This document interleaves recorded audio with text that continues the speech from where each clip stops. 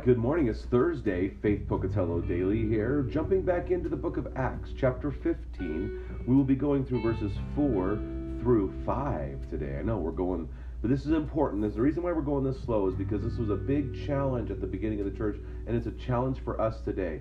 Performance-driven ministry, like your performance is what saves you, is a dangerous doctrine. Now, we say this all the time. Are good works necessary for salvation? No.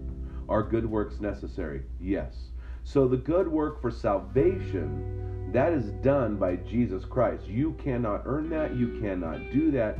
But as a response to what he has done, and he has freely forgiven you, paid the price, been the propitiation, the wrath-appeasing sacrifice so you don't have to die, that he has done for you, our response then is to do the works that he has prepared in advance that we would walk in them. Ephesians chapter 2 says that. It's by grace you've been saved, but by faith, not of works, so that no man can boast. And so we need to understand that it's not our work that saves us, but we are still to act and do things in response to the work that Jesus Christ has imputed, the righteousness that he has given us. So we see that these brothers had come down, these men had come down and told the Gentiles, believers, that they had to be circumcised to be saved. Paul and Barnabas argued with them. The church said, go to Jerusalem. Let's meet with the council members. Let's meet with the leaders, and let's make a decision so we know how to properly share. Let's see what God has said and what position we want to take as a church.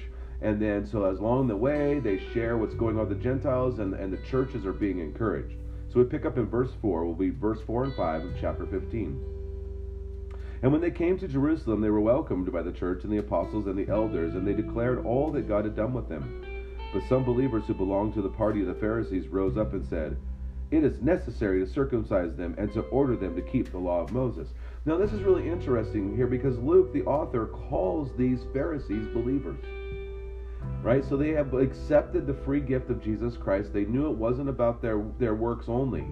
But they wanted Jesus Christ for the salvation, but they also wanted works to be done. Now again, you have to realize that Jesus just disrupted everything, right? He disrupted the way things were going, and all that they had been raised with, that in order to be acceptable to God, you had to have the mark of God, and that was circumcision. Well, what we're seeing here is the mark of God through Jesus Christ is the forgiveness of sins and the Holy Spirit being given to you. And placed upon you and sealing you. That's the mark of God.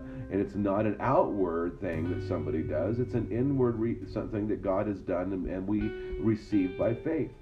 And so yet we still see that in Jerusalem, these guys are going, wait a second, we can't just freely give this out. I think sometimes we can be accused of giving out what's called cheap grace. Well, you just tell people that they can be forgiven. Well, they can. Jesus forgives people. That's what he died on the cross for. And it's not cheap. It cost him his life. It cost him everything. It costs us nothing. Because God is that good. He gives us all the blessings when we don't deserve it. And so, though we sin, and he forgives us from our sins. So, yeah, we're Satan's sinner at the same time. We struggle with sin. I'm not negating that. And we need to deal with it. But we can't deal with it in our own strength. It has to be dealt with by the power of Jesus Christ and the strength of the Holy Spirit. So may God richly bless your day. By the way, they haven't solved the problem yet. Enjoy Jesus. Go and share life.